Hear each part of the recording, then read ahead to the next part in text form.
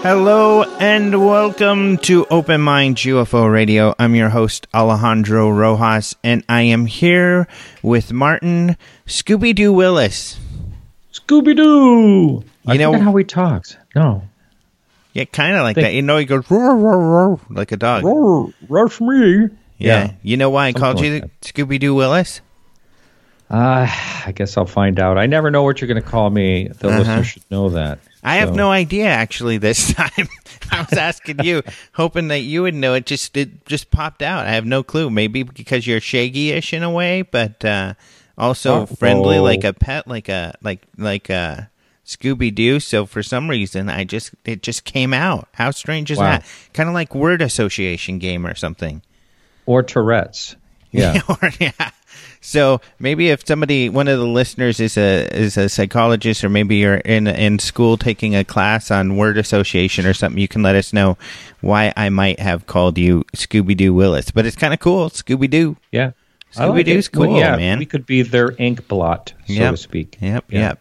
So, we'll talk about the guest. So the guest is really cool. It's really exciting. Someone I haven't had before. His name is Richard Beckwith, and he's a lawyer. He's actually a city lawyer for Rock Springs, Wyoming. He's also the Mutual UFO Network's Wyoming State Director and has been for a long time. And he is more recently on the business board of MUFON. So a really interesting fellow. He helped put together the Hewlett, Wyoming, the UFO rendezvous thing that I spoke at a couple weeks ago. And he kind of, they got a hold of him when they put that together. So he helped get the speakers. So, he's a really interesting fellow. I've met him before, but this was the first time I got to spend time with him, and it was really nice.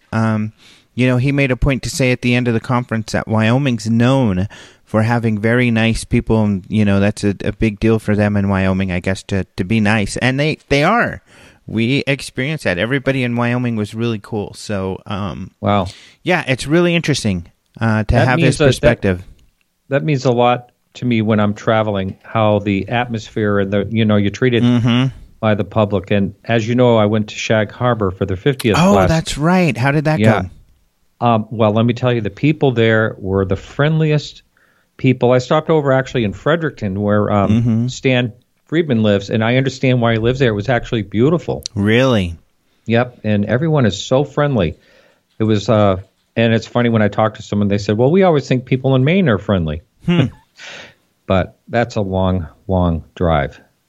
Really? You just got back, right? Yeah, just got back, yeah. I did 30 some odd hours of driving total. Holy moly! Way too long. Never. I'll never do that again. I don't want to drive. I used to drive to Roswell, and it was took 12 hours because I would stop I had to stop at the couple of missile museums at White Sands every time, and it is gorgeous, and I love White Sands, but I just can't do it anymore. I don't know that I would ever do that again.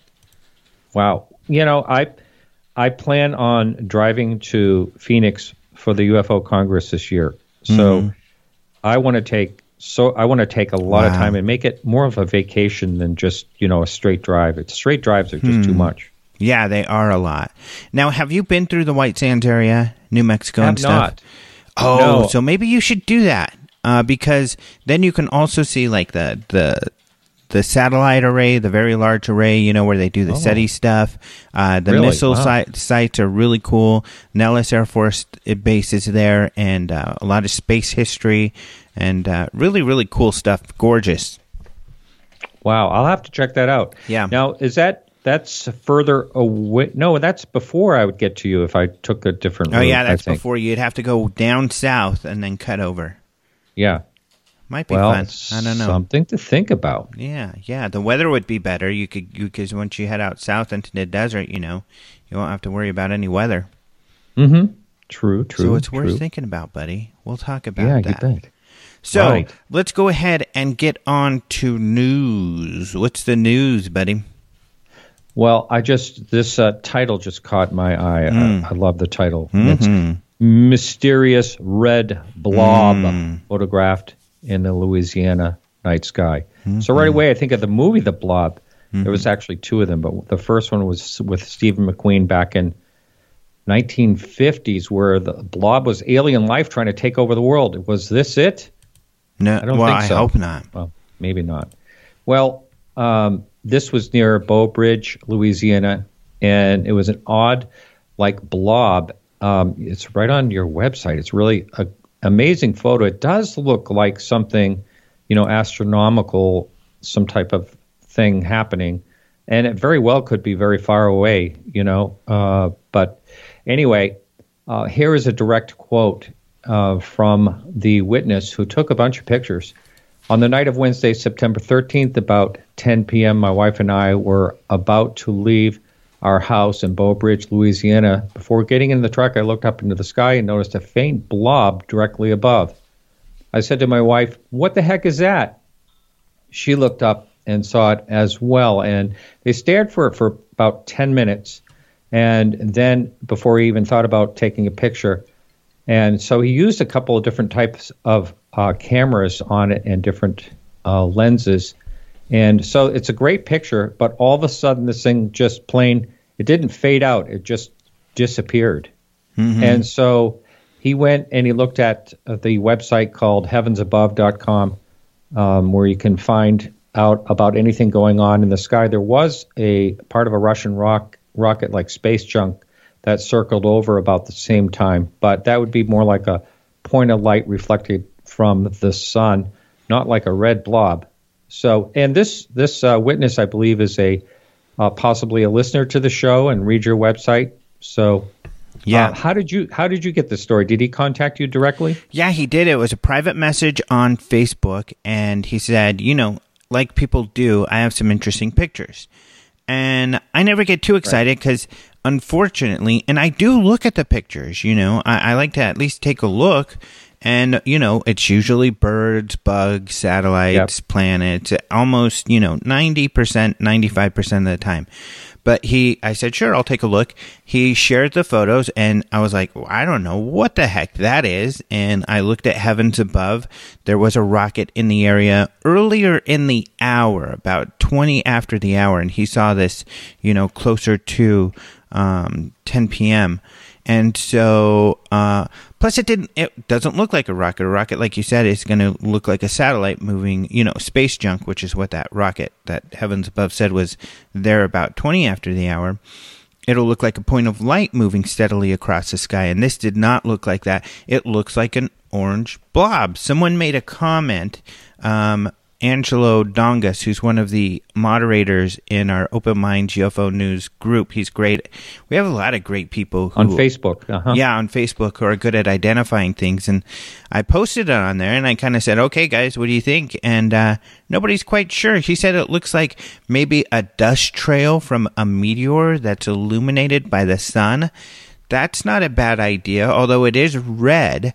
Right. I haven't seen kind of one. Orangey. Yeah, reddish orangish. So it could be, maybe something. Yeah, I don't know. So we did ask Mark D'Antonio. He said he would get back, but he hasn't yet. So he might be still trying to figure it out. Yeah, pardon me. How about Dr. Jeffrey Bennett, the astrophysicist? I don't think it's him because he wouldn't. I don't think we would be able to see him in space if he was floating in space. Well, it was just a thought. Yeah, so I don't think it's Jeffrey Bennett. And his complexion was more, he's a more fair-skinned fellow. Yeah, he's not really that. He is not the Trump orange. No, right. Should I get a hold of him? I think he's a bit hard to get a hold of, but I could try, and that's not a bad thought, is to try to get a hold of other astronomers, because Jeffrey Bennett, even though he spoke at our conference, really interesting fellow. In fact, you can go see him on our video on demand, and you can try for 7 weeks, get a free trial of the UFO Congress video on demand, so you can watch Jeffrey Bennett there. Really fascinating talk. Great guy. But he does a lot of big stuff. Like, he works with NASA, and he writes books, college, books and stuff. So children's books too. Yeah. So he's kind of a big deal. Yeah. And they even read those children's books from the ISS. That's right. Yeah. Right. Yeah. So, this is an interesting one. This one's really weird. At first glance, Mark couldn't figure out what it was. So we'll have to see it. It's really cool. If it is a rocket launch, it's not one that's on the books. So, and it doesn't appear to be like the other ones that I've seen. Yeah. I mean, just because of the color alone. I mean, the color is really odd. Yeah. It's a cool one, though. It's pretty neat. Yeah, I liked it. Yeah. Mm-hmm. So, this alien autopsy stuff has blown up. And I think we talked about it maybe even a week ago, because that's how it started. So here's what happened, if you remember. So Spiros Malaris, he's a guy who works on films. He does art and, works in special effects and stuff. Philip Mantle, who's a UK researcher, and he is a contributor for OpenMinds.tv. He's already written about this, but Malaris hasn't really come forward to mainstream media to confess to them that he was the one who helped arrange and fake this alien autopsy footage that is so famous that is out there. Well, he spoke to one of the newspapers, and I think it's the Daily Express. I should double check that. But he spoke with one of the newspapers, and he confessed, and I guess he's doing some sort of show in London or something like that. And, it's a Metro News who he spoke to. So he confessed and said, we created this, that this Santillan, this other guy, had come to him, Gary Schofield, and wanted him to create an alien autopsy thing, so they did, and they thought it was fun and kind of a joke and stuff like that, how he really looked for 1940s material, how the two people in the video are his girlfriend and his brother are in the outfits, doing these operations, how they got guts out of lambs and cows from the nearest butcher shop to create the guts and stuff in there, and how there is this guy, John Humphreys, who created the actual body, the actual skin of the thing. And Humphreys is another sci-fi guy, works in lots of sci-fi. So, and all of this, we knew a lot of this from Philip Mantle's work, but, this was the first real big mainstream story, so that went big. Well, the Daily Express then heard from Santilli, Ray Santilli, and he's the guy who made a bunch of money and kept pushing this as real. And Santilli says, now there was this movie these two comedians made about the film where they played like these hoaxers, and it was a movie in the UK. I think it's on Netflix. You can watch it. But there's some footage at the end that they get in the movie where that is, they said that they saw some real footage, just like Santilli says. They couldn't get their hands on it, or it was too poor, so they recreated what they saw, and then they sold that as real. They got busted because it was a hoax, but they maintained that, but really we saw real film. Where in the movie version, at the end, this mysterious courier comes and gives them a video, and it's the real video. But by now, they're exposed as hoaxsters, so they can't do anything with it because no one will believe them. Well, Santilli and others tried to make that this footage in the film was real. That was part of this movie with these comedians. So they've been trying to say that. However, Humphreys and others have said, no, we created that. That is not real either. That's fake. We made it for the movie. Because John Humphreys, who was part of hoaxing the original stuff, was also commissioned to work on this movie with the comedians to create the stuff for this movie. Well, Santilli comes to the Daily Express and says, hey, that's not true. There really was real footage. And in fact, I've never provided any of the real footage to anyone, but here, Daily Express, here is a piece of the film from the real stuff. Well, a lot of people notice that it looks like the hoax stuff. And actually, this guy, Scott Brando, who runs this site, UFO of Interest, tweeted me. And he said, look, all he did was take a still from the fake video, put it in negative, and then messed with it. And he proved it because he took a still from the video and he puts the new Santilli image next to it, and sure enough, it's exactly the same. I put that up on the website. So yeah, Santilli's off hoaxing and again. So I wrote a story about this, about all of this, Mantle's work, and then what Scott Brando had found. Well, the Daily Express saw it, which isn't too surprising. They cover a lot of our stories, and they wrote about what Scott Brando and Mantle had discovered from my story. But they also talked to their own expert. Their own expert said, yeah, this is just a still from the hoax video manipulated with Photoshop. And so they tried to call Santilli and say, hey, what's going on? You provided us with a hoaxed image. They emailed him and told him, hey, everybody's saying that this is just a hoax image from the hoaxed footage. And his response was 1947. That's all he wrote. So then they tried to call him, and he said, I'm driving, and hung up, and they haven't heard from him. So Santilli's busted again. I don't know. There's still a lot of people who want to believe so badly, but this Santilli guy obviously is a trickster and a liar. Well, a couple of things come to mind. First of all, he must be fairly intelligent, and you would think that he would go to some unedited part of the film as they were shooting that they couldn't cross-reference. Yeah, I know. And then he would take a still from there and, manipulate it. If I was going to hoax something, I would try to think it out a little bit, But still, another thing is, or a question is, did he ever get sued by anyone? Well, who would sue him? Someone that... Was this all profits from the money that he made on this? Do you know what the profits were generated from? The profits were generated from a television show, which was huge, and made him like millions of dollars. This television show was produced by Bob Kiviat, who... Incidentally, I just got off the phone with not too long ago about something else. He does a lot of UFO television shows. And he's really interested in the UFO phenomena. In fact, he later released another documentary about hoaxes, and he included how, they were tricked, how this was a hoax. This documentary he was a part of prior. But that documentary got really huge. It was Jonathan Frakes from Star Trek was the narrator. So that's where it all started, and that's where they made a lot of money from it. And everybody else involved has kind of said, okay, it wasn't real. But he's the only one still holding out. He's got everything to lose by it.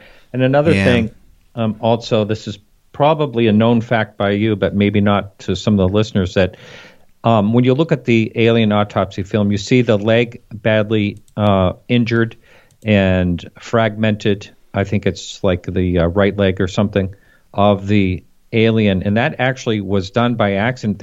They damaged the model, and then they try to make it look like it was an injury. Oh, really? Yeah. That's funny. I didn't know that Bill Mantle story. told me that.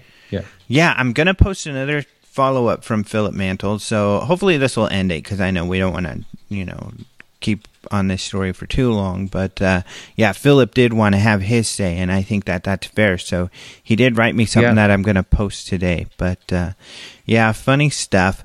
Another thing, too, I wanted to mention this week, a couple interesting stories that we have up there. I did post a story about Prince Philip. So we talked about how The Sun had covered some of another UK tabloid, but they covered a good writer with them, was at the Wyoming event and had covered some of my talk, in particular about Lord Mountbatten, who is Prince Philip's uncle, Prince Philip's being the husband of the Queen. And but I noticed that I had written a story for Huffington Post that I didn't put on Open Minds, which was about Prince Philip's UFO interests and some stuff about him, so I have that up. But this is kind of interesting. I think you'll find this interesting. A couple of stories that have popped up today. One of them that I think is really cool is behind these mummy hoaxes. So here again we have, in this case, Gaia and Jaime Maussan out there trying to say that these mummies are real aliens when they're not. You know, we keep getting this they're all from the same area, these deserts in Chile and Peru, where the bodies are preserved for a long time because there's these very dry deserts. So it keeps happening over and over, and finally the Atlantic wrote a story about people in the area being really upset that Americans keep taking these mummies and calling them aliens. Wow. So this story in the Atlantic is called The Racism Behind Alien Mummy Hoaxes.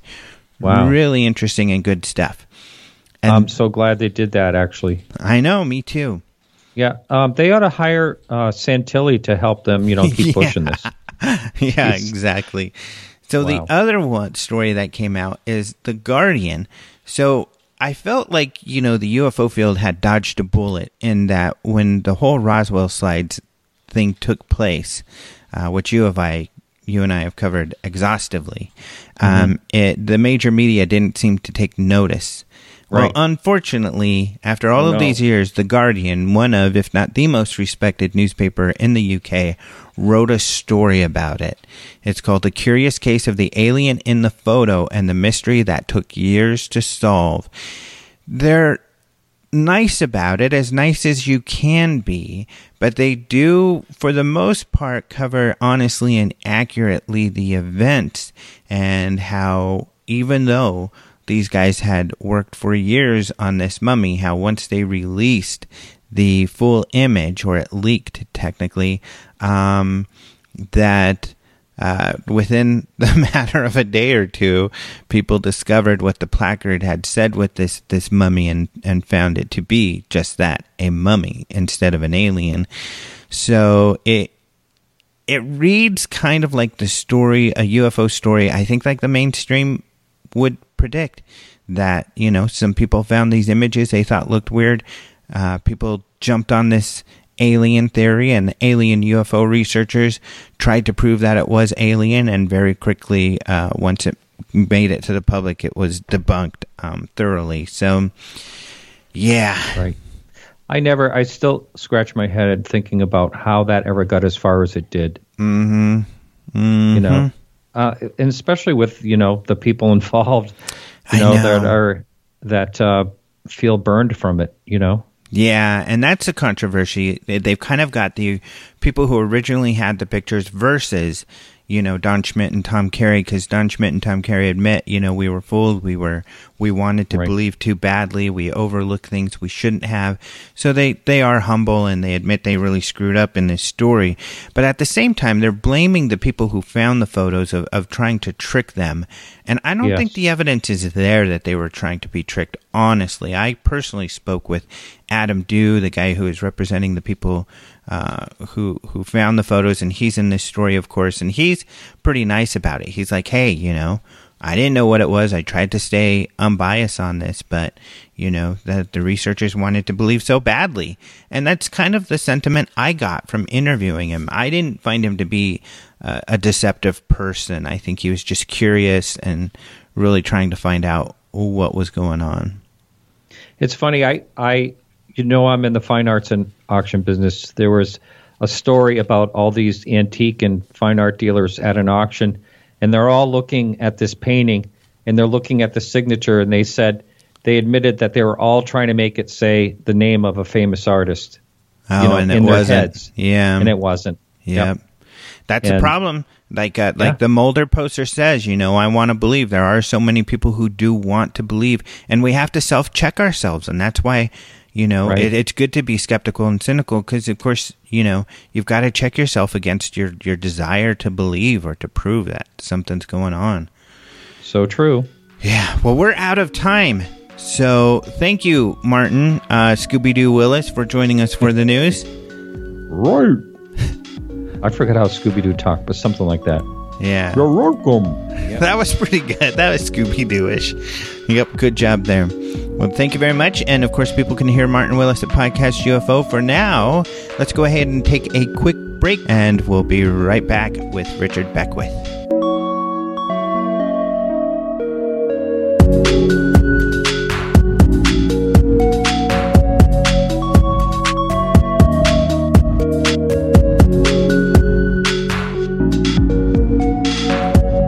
I'm very happy to welcome to the show for the first time Richard Beckwith. Hello.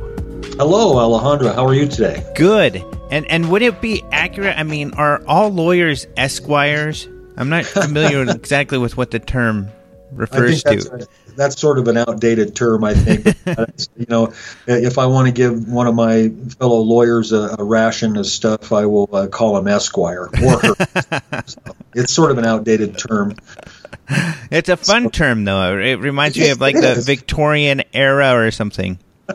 Yeah, it sort of adds a level of, I guess, regalness to your persona without actually doing anything for you. It's just Esquire. It's. But if you guys use it to make fun of each other, I guess I'll refrain from using it. That's okay. Well, it's good to talk to you. So we've met before, but we are now, I like to say, friends because we spent what wasn't a long time, but it felt like a long time. It felt like it was a very intimate setting in Wyoming this couple weekends ago, and we all got to know each other so well. And I'm so happy I got to meet you and spend more time with you. Yeah, I am too, Alejandro. I'm glad we got to know each other a bit better. I think we actually met the first time at the 2009 MUFON Symposium in Denver.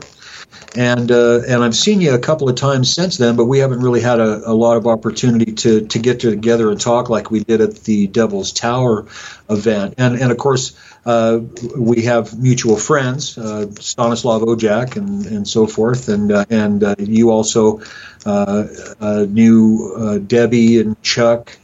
And I see that they've been getting quite a bit of press lately with their 37th Parallel book that they've been talking about on the internet. And I know they talked about it a little bit at the Devil's Tower event. Yeah, cool stuff. So I guess to start off, with the first question I would have, I think what a lot of people are curious about, so you are the city lawyer for Rock Springs, Wyoming, is that correct?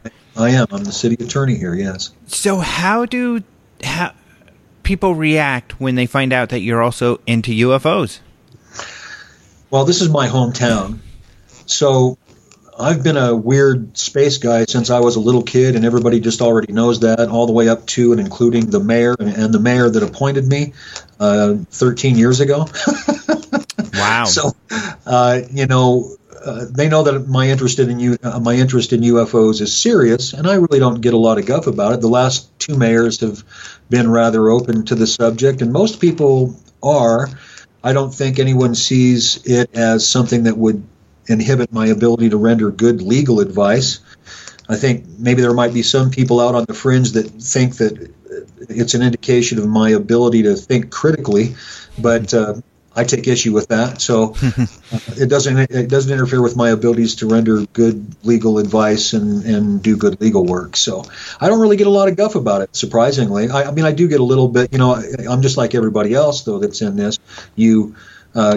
Somebody gives you a little guff about it, and then 2 minutes later they're telling you about the sighting they had, or the sighting that their grandparents or their parents or their sister or brother had. So it's not as much of a joke as it used to be, and it's not a joke, as you and I both know. So, well, that's really interesting. Do you think, have there been times, because I think I've ran across this where, in my professional life, I used to shy away from sharing my interest, but then they'd see me on the news or something, and they'd maybe make fun of me a bit or something. But with a lot of people, it kind of brought some credibility, because they were like, hey, I know you're good at what you do in your professional life, so there must be something to this. Have you ran across that also? Yes, I have a monthly meeting and meet with people, and I do think that, being a lawyer and having the background that I do does sort of lend an air of credibility to the UFO subject. I think, and that's why you bring up an important point, Alejandro. I think it's important for people with higher educations who've been fortunate enough to achieve those to perhaps look into this issue, because it is not as cut and dried as one would think that it might be. It's not and the people that are involved in it, as you know, are not crazy, and the people who study it are not crazy. As a matter of fact, they're just curious individuals that just never seem to get the answers. It's not an easy thing, but I do think that having a higher degree and a science background really does sort of lend an air of credibility to the UFO subject, and I think it's important that take place. I think it's important for more people with higher degrees and education to be interested in it. Mm-hmm. Now, you're also the MUFON State Director in Wyoming. How long have you had that position? I've been there almost 14 years. Wow. Actually, I joined MUFON for the first time back in the 80s when it was still a relatively young organization. As a matter of fact, I think, I subscribed to the Journal. I didn't become a field investigator until after I graduated from law school and started practicing. But I think the first time that I signed up to MUFON was way back in the 80s. So and of course, had been studying the subject rather intensely from the time I was just a kid. But I've been involved with MUFON for many, many years, and 13 years now as the state director. And what spurned you, I guess, influenced you to get involved with MUFON? Well, to me, if you're going to study a subject, you want to associate with others who also study the subject.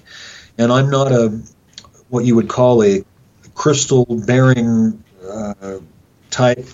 I'm not into the I guess the sort of paranormal aspects, perhaps, of the UFO phenomenon. I'm interested in it more as a scientist, from a scientific perspective, not as a scientist and an attorney.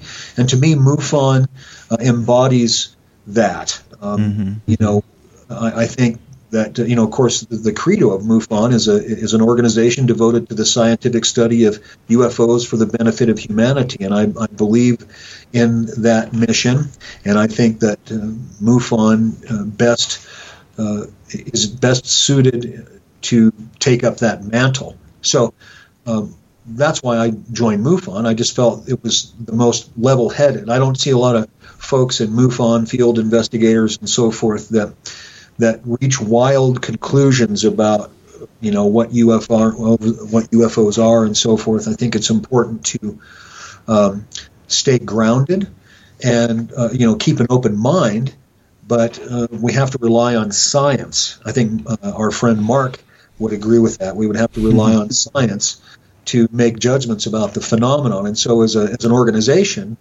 our whole purpose is to gather data, and we reach conclusions about what that data tells us. And what the conclusions are basically is we can either identify something that flies or we can't. Going on to make some sort of a statement about, that must mean it's an alien spacecraft, that's just something that we don't do. I think it's difficult to prove that. But I do think that the fact that you have this 5 to 10% of unexplains, that certainly leaves open the possibility that at least some of those unidentified objects are in fact alien probes.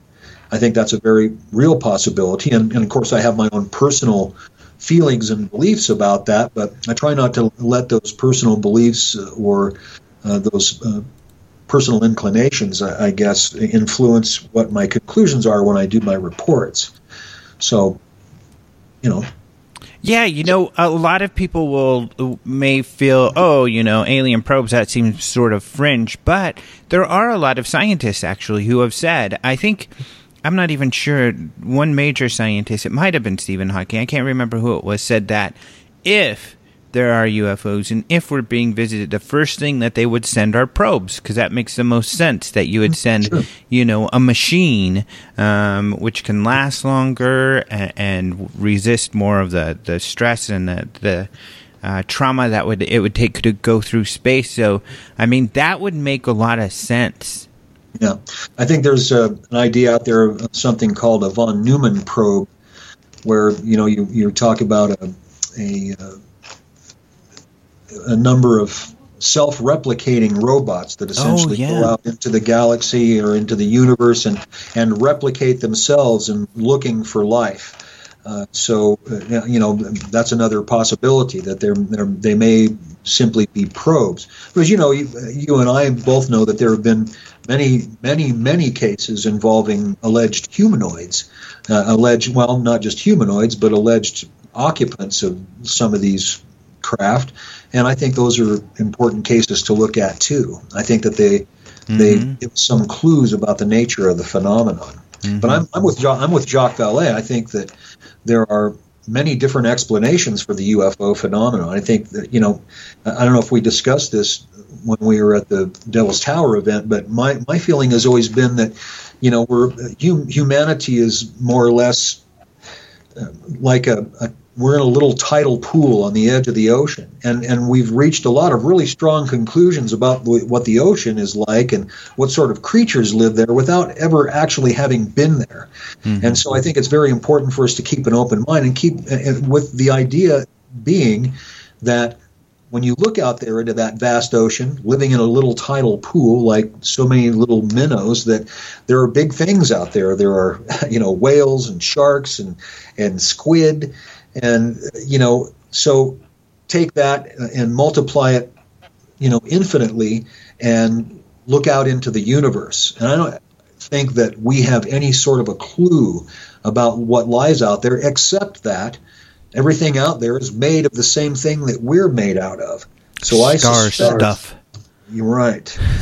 I suspect that life is, and this is my personal opinion, but life is pervasive throughout the universe. That I bet you couldn't swing a cat without hitting life. And I think we already know that. I think our scientists know that.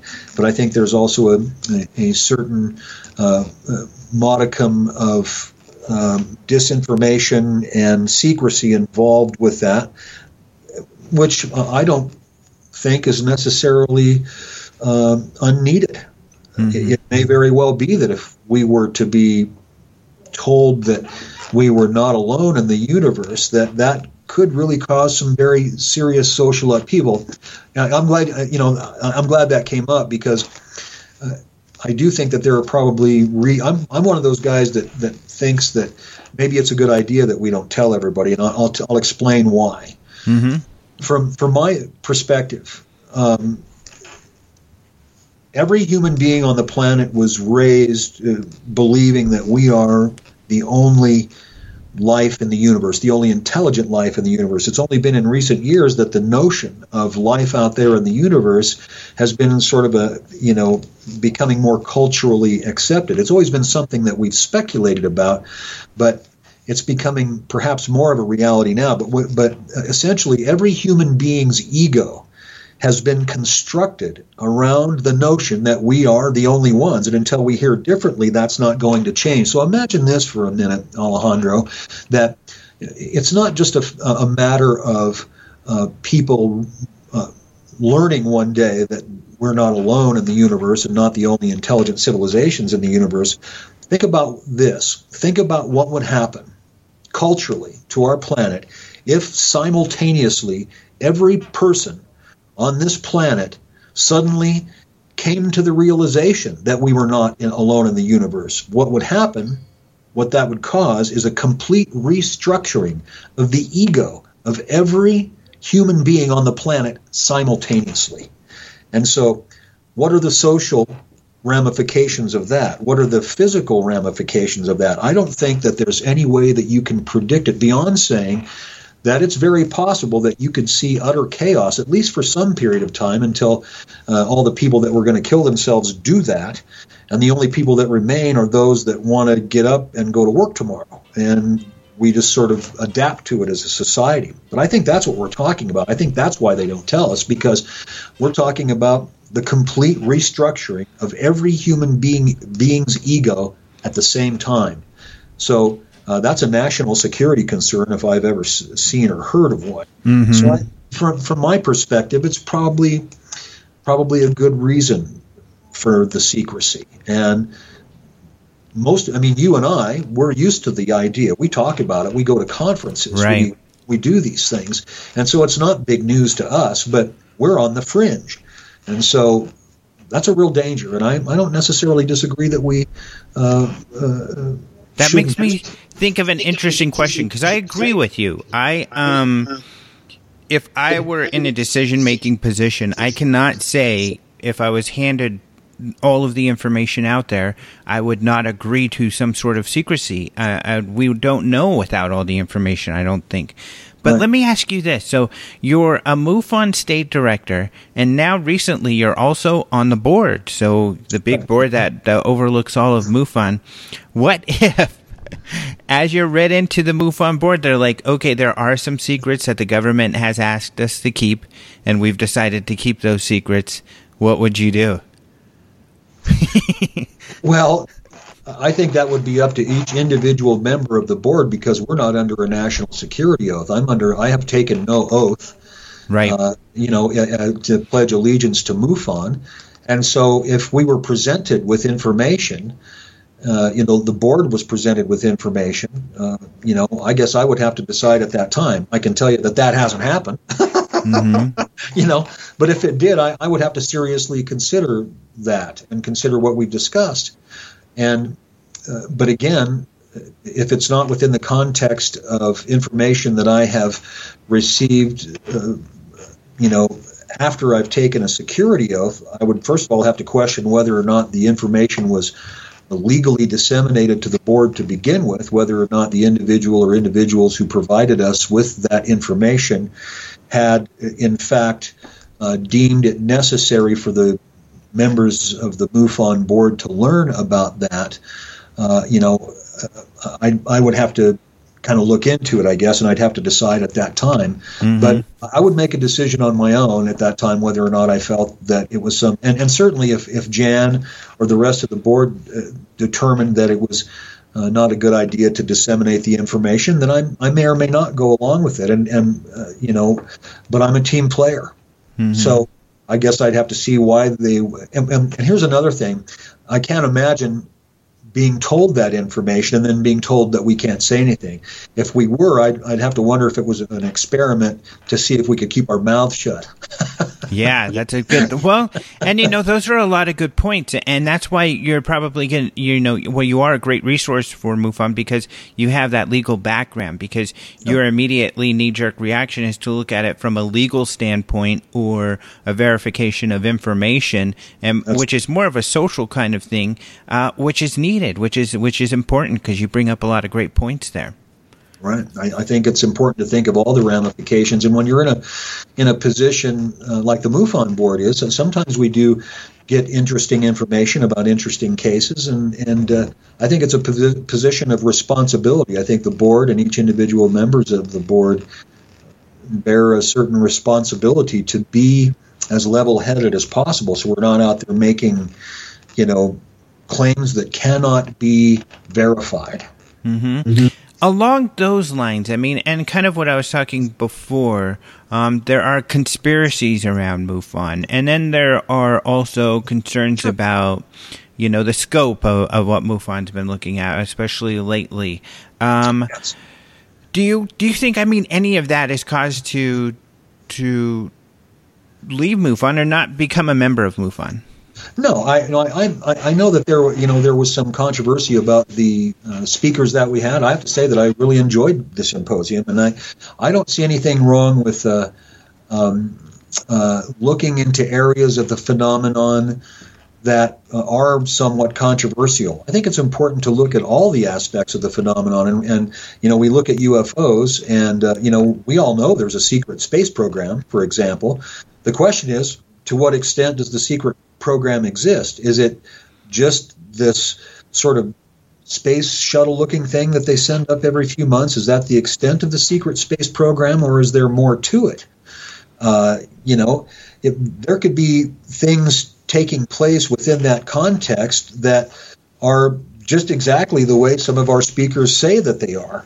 It's just that when we start talking about things like time travel and age regression and things like that, when we talk about things like that, I think the level of proof or the level of evidence has to increase. But I don't see anything wrong with talking about it, because I talk a lot about, when I do my talks, as you may not have been there for my presentation. Oh, I was there for 75% of it, and then I got called out. Yeah. Well, good. I'm glad you caught some of it. But I look at consciousness, the nature of the universe, and so forth. But most of that particular presentation is based on speculation. But I don't see anything wrong, and I think it's actually important to look at some of these aspects of the phenomenon while still maintaining our ground in science. So I think that what we do with the information, some of the information that we were presented at the MUFON symposium, is to, like a lot of other things that we run into in this field, is to sort of put some of that in the gray basket and leave it for a later time to see what exactly formulates. I'm not completely closed to the notion of some of the things that were proposed to us at the symposium, and I don't think that it abrogates our devotion to science or the scientific method.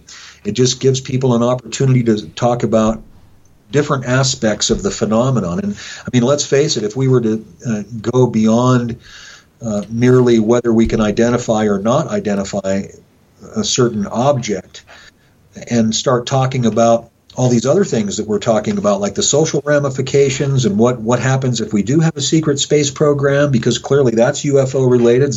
Clearly there may be a lot of UFOs that are attributable to technology that we have developed and is related to that. So I think we have to keep an open mind. And that's, and I think that's the name of your website, isn't it? It is, in fact. That's a good point. Yeah, and I agree. And I don't think we're abrogating our devotion to science or the scientific method, because we can't make any more claims today than we could prior to that symposium.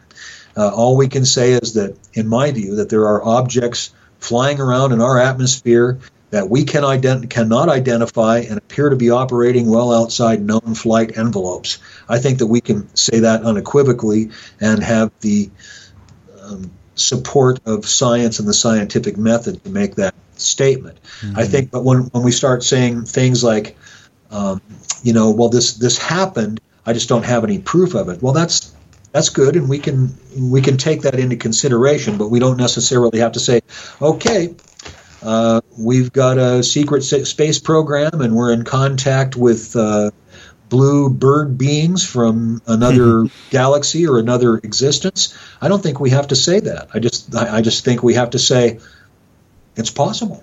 Yeah, I agree. And, like your second talk was speculation, but you said, this is my speculation, this is how I feel. You gave a great preamble that you don't have to believe what I believe, but, in living my life and looking at what I look at, this is what I think is going on.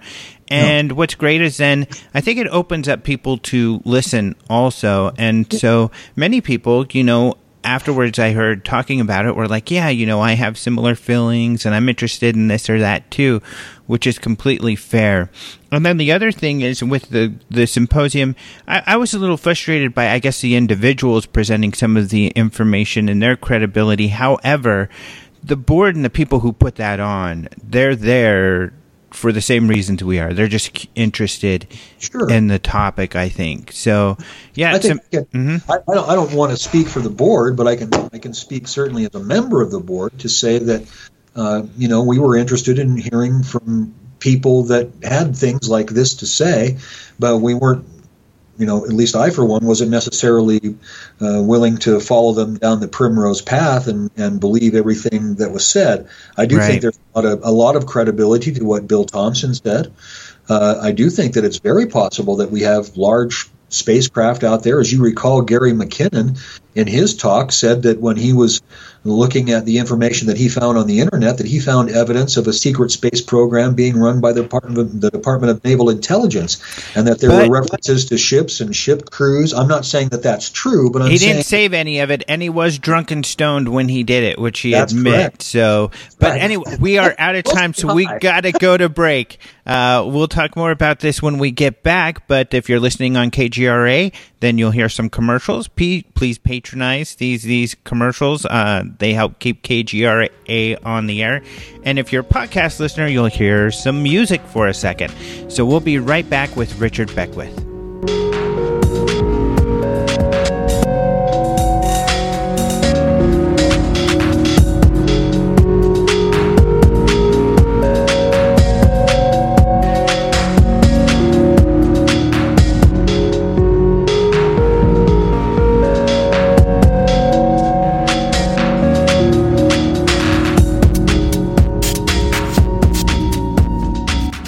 All right, we are back, and you're listening to Open Minds UFO Radio. I am your host, Alejandro Rojas, and our guest is Richard Beckwith, who is the state director for MUFON in Wyoming. I want to talk to you about Wyoming. So you said you've been out there doing this for 14 years, and of course... Longer than that, actually. Oh, yeah. Oh, so many years. Yeah, I have. Since the late 70s. Wow. That's where it started for me was, I think we might have talked about it when we were at the Red or the Devil's Tower event. But my interest in UFO started when I was just a kid, and my dad is a joker, and he told me that there was this crash of a flying saucer in New Mexico, that the government recovered bodies, and the military covered it up, and he told me that when I was a kid. I was probably 8, 9, 10 years old, and I remember just being fascinated. But part of me, just like everybody else, was thinking, my dad's full of it. So I did what a lot of kids did back when we had curiosity and things like that. I went to the library and I read every book I could find on the UFO subject. And gee whiz, my dad was right. Well, at least about the allegation that had taken place, and I've just been hooked since. So I got involved with, I started doing radio when I was 16 years old. I got a job at the local radio station. And then when I was 18, the news director quit. And so they made me the news director of the local radio station when I was 18 years old. Cool. Yeah. And so the first thing I wanted to do was a week-long special on UFOs. And this is in 1978. So it would have been about the year I graduated from high school. The year Close Encounters came out. Right. And so there were also a lot of things happening in Wyoming at that time. As you recall, Dr. Leo Sprinkle was very active at the counseling center and had not yet started doing his yearly contactee conferences, but he was working with a guy named Pat McGuire, who, as you may or may not recall, was actually rather well known way back then for being an abductee, an alleged abductee. And so that's where I started, was with going down and getting myself, acquainted with Dr. Sprinkle and also with Pat McGuire. And interestingly, I got to spend some time with Pat. I was actually, this is really interesting, we got to sit in on a regressive hypnosis session with Pat McGuire, Dr. Sprinkle, and there was a psychic there at that time named Elaine Fortson. She was also rather well known back in the late 70s. And so we watched this regressive hypnosis session and then spent the weekend at Pat McGuire's ranch, where he had alleged that he had daily visits by UFOs, and also had a story about the fact that he had built a well on his property in a location where all the geologists and hydrologists had told him he was wasting his time because it was a big solid rock. And he did it anyway because he alleged that the visitors had told him to do so. And when he built this well, drilled this well, he ended up drilling into a offshoot of the Ogallala Aquifer. And so this well pumps hundreds of thousands of gallons of water every day. It's and still works to this day. Pat McGuire has since passed away, but that's where I started, was with that week-long special on UFOs. And so and I started looking into the subject, obviously, when I was very young and devoting some serious time to it, and really felt, at that time that I really needed some more education. And so I had been a musician for a while and went back to school and got a degree in molecular biology and then my law degree. And I worked in labs while I was going to school and while I was going to law school. I worked doing cancer research for the VA in Boise and worked in several labs, molecular virology lab, a molecular genetics lab, and atmospheric bacteriology lab. And so I spent a lot of time doing lab work. And then when I got out of school, of course, my interest in UFOs never waned, and the whole time I'm reading. And then when I started practicing law, it was probably about 10 years after I started practicing that I, got back into MUFON and became a field investigator. And it's actually just not too long after that I started giving some informal legal advice to the board at that time. Usually, I think it started with John Schuessler, and then James Carrion, and then Dave McDonald, and Clifford Cliff, and now that Jan has become the international or executive director, I guess I've just sort of provided informal legal advice to the board and to the various directors for many years, and of course have been very active in the investigation of UFOs. And that led to my working for Dr. Greer. I worked for Dr. Stephen Greer for about 3 years on his Orion project, and I was involved with the attempt to obtain the Stan Meyer technology.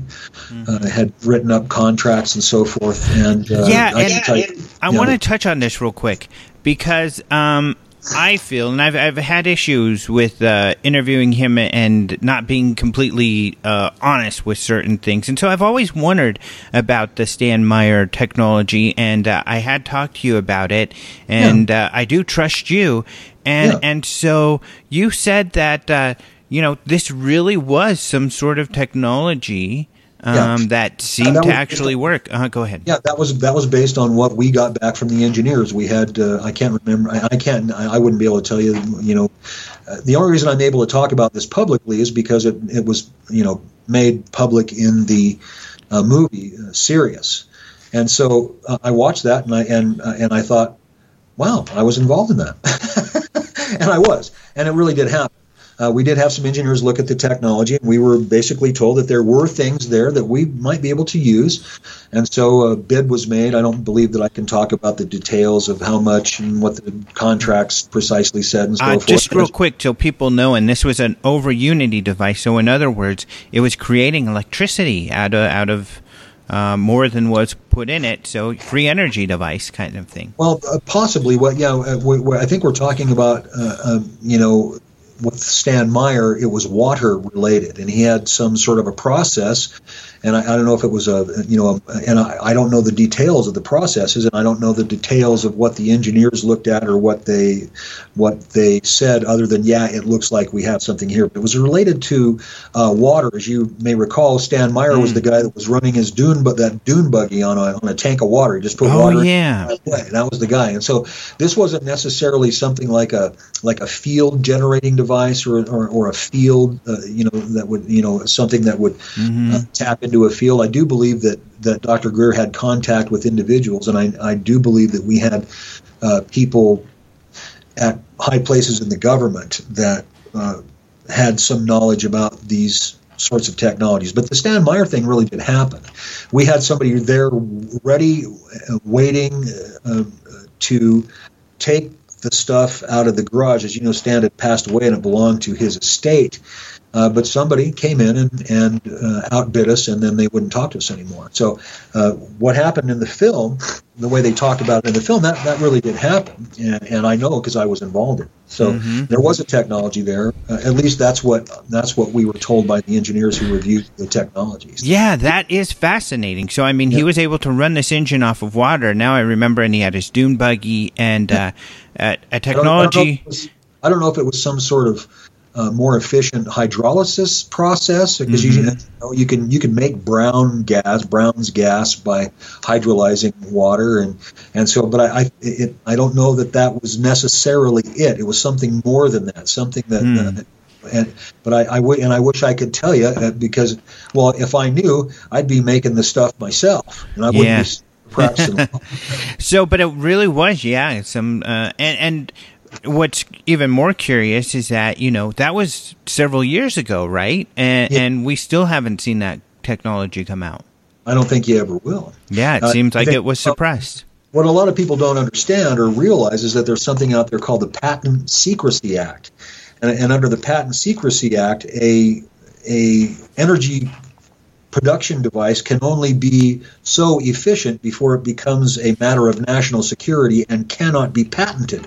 I don't think most people realize that. So, the fact is that there are all kinds of devices out there that have been patented that work that we will never see.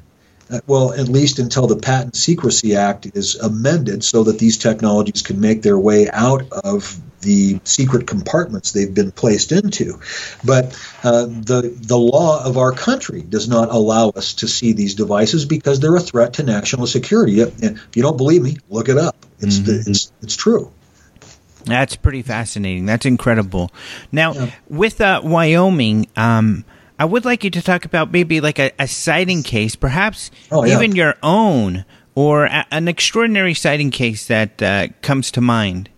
Well, there are a couple of cases that come to mind. I have to say that myself, I can't honestly say that I've ever seen a UFO. But like many researchers, I don't need to see one to know the phenomenon is real. Okay, but I have had some pretty good cases in Wyoming. One case in particular kind of sticks out of my mind. Well, there's a few cases, I think. I'm just like everybody else with my cases. Some of them I can explain, and some of them I can't. And most of the cases I get are very easily to explain. Mostly what I get is anomalous nocturnal lights seen by one or two observers in the same location. But this case in particular really sticks out of my mind. This was a law enforcement officer in Casper who shall remain nameless by his own request, and I'm going to honor that. But he was sleeping, he and his wife, one night. About 2 o'clock in the morning, his dog starts bugging him to go outside. And this is in November, so it's about another couple months from now, that time of year. And it wasn't super cold out. There wasn't snow on the ground. So he takes his dog out, and he stands at the back door and lets his dog out into the yard to do his business. And it's not a really big dog, just kind of one of those little dogs, whom I met, by the way. Real nice. And he said that while he was standing there, all of a sudden he noticed that there was something above the house across the alley, or across from his backyard. And so he looked up, and he saw a beveled box, is how he described it. It was about 60 feet long and about 40 feet wide. And this beveled box had windows going down all around on the side.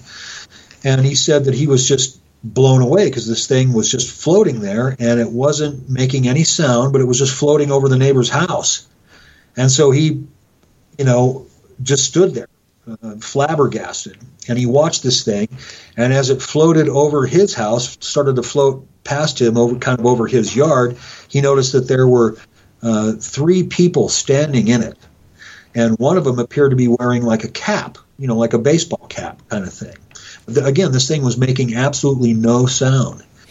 So as this thing floated past him, and he said it was maybe 100 feet above him. So this is a very close encounter. And so he watched, and this thing is black and sort of dull, and no seams or rivets that he could recall. But as this thing floated past, he said that there was a moment when one of the individuals who was standing in the windows looked at him, and he looked at the individual, and they sort of had a moment and he said that this individual raised up his hand and waved at him wow. as the thing floated by.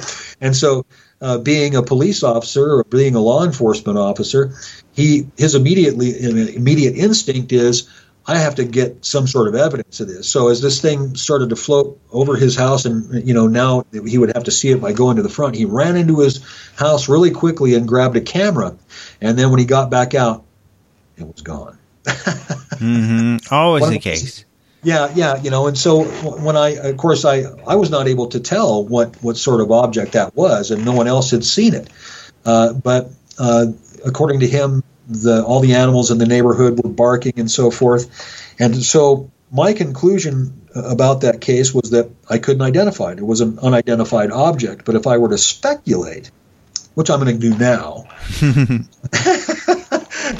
I would say that it may very well have been some kind of a stealth aircraft, an experimental stealth aircraft. Because, and what sort of gave a clue to, I think a clue to it is the fact that it was had completely flat surfaces on it. It was a beveled box. So it wasn't a square shoe box. So it was like a shoe box, but with the corners were beveled.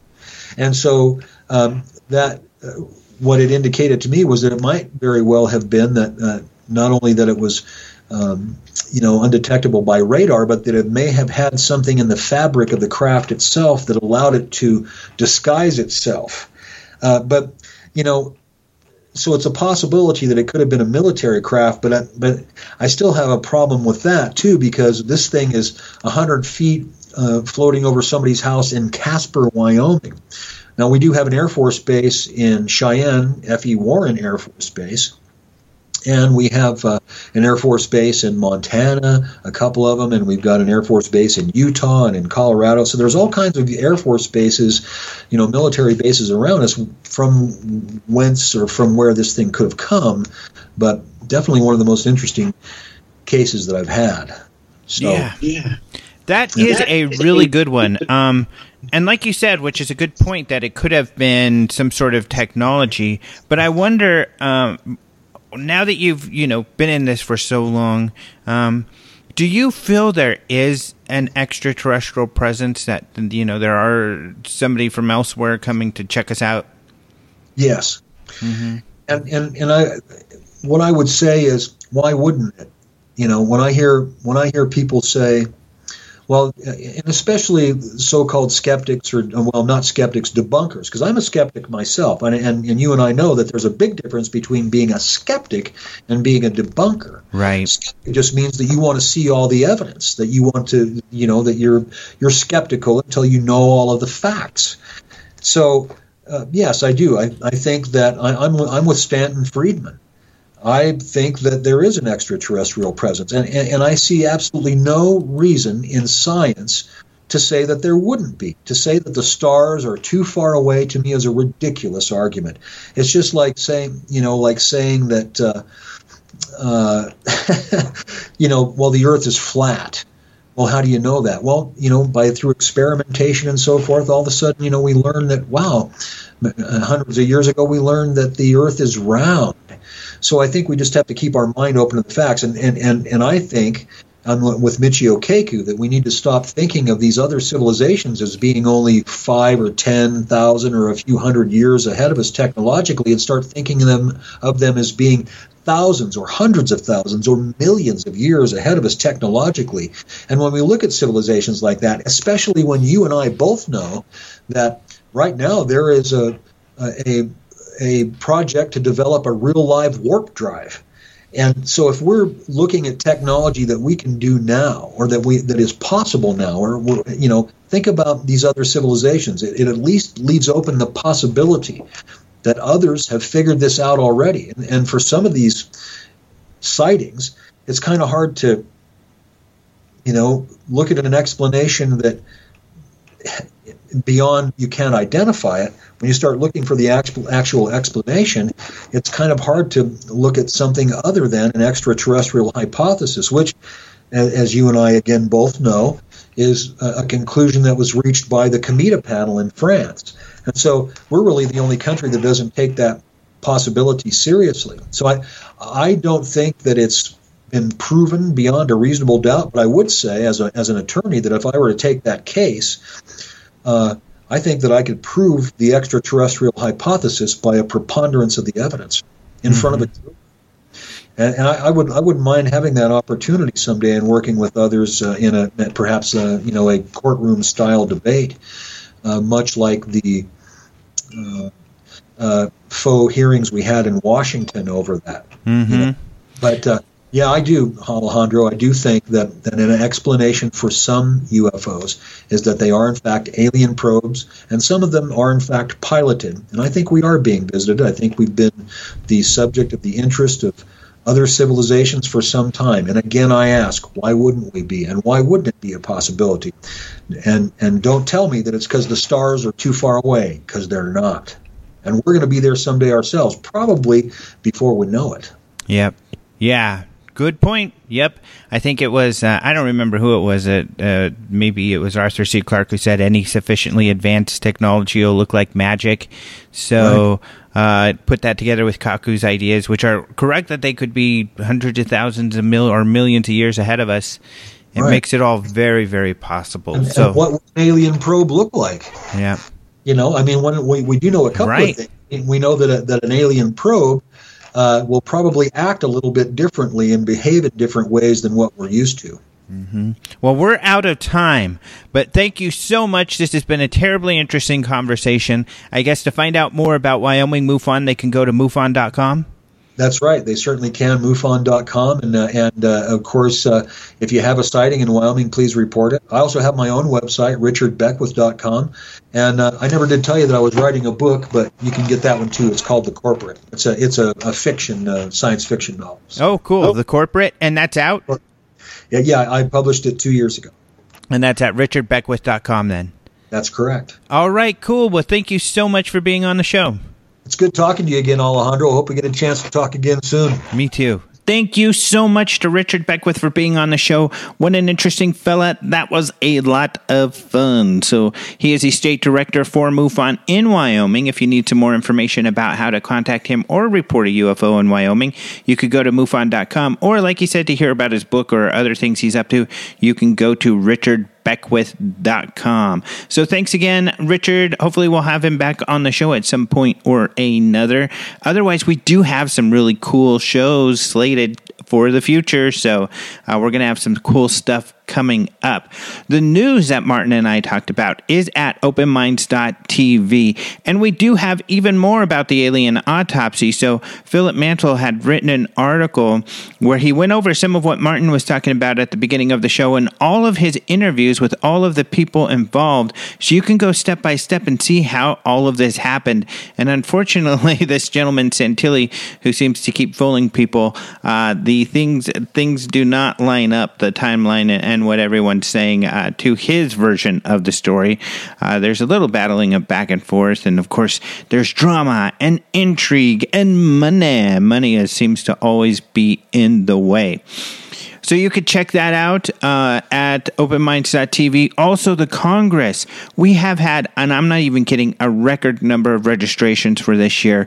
I think partially because we've got some really cool speakers, but otherwise we have groups like KGRA advertising for us and partnering with us.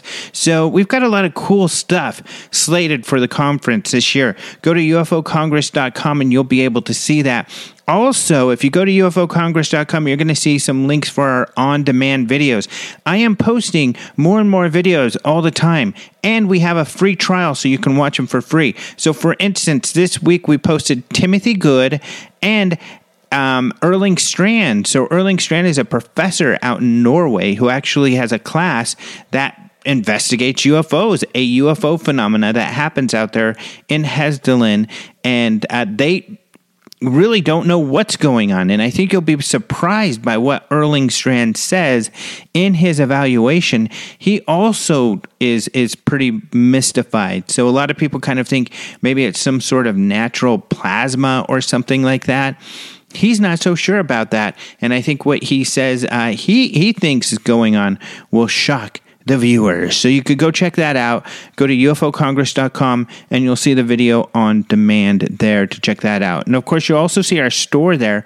We've got more books and t-shirts and stuff like that going up at the store all of the time. So, in fact, we have some good deals on some of the books that you won't be able to find elsewhere. Otherwise, I want to thank, of course, Martin Willis with Podcast UFO. I want to thank the opening close musician who gave that to us, Caleb Hanks. Really cool stuff. You can find out more about him at openminds.tv as well on the radio page. I also want to thank Systematics, who created that cool bumper music that we go in and out of commercials on. And I want to thank KGRA for having us on their station. Otherwise, I want to thank you, the listeners. Thank you so much for joining us every week. And we're going to do what we can to make sure that we've got some really cool shows coming up for the next few weeks for you as well. So thank you so much for listening. Until next time, adios, muchachos.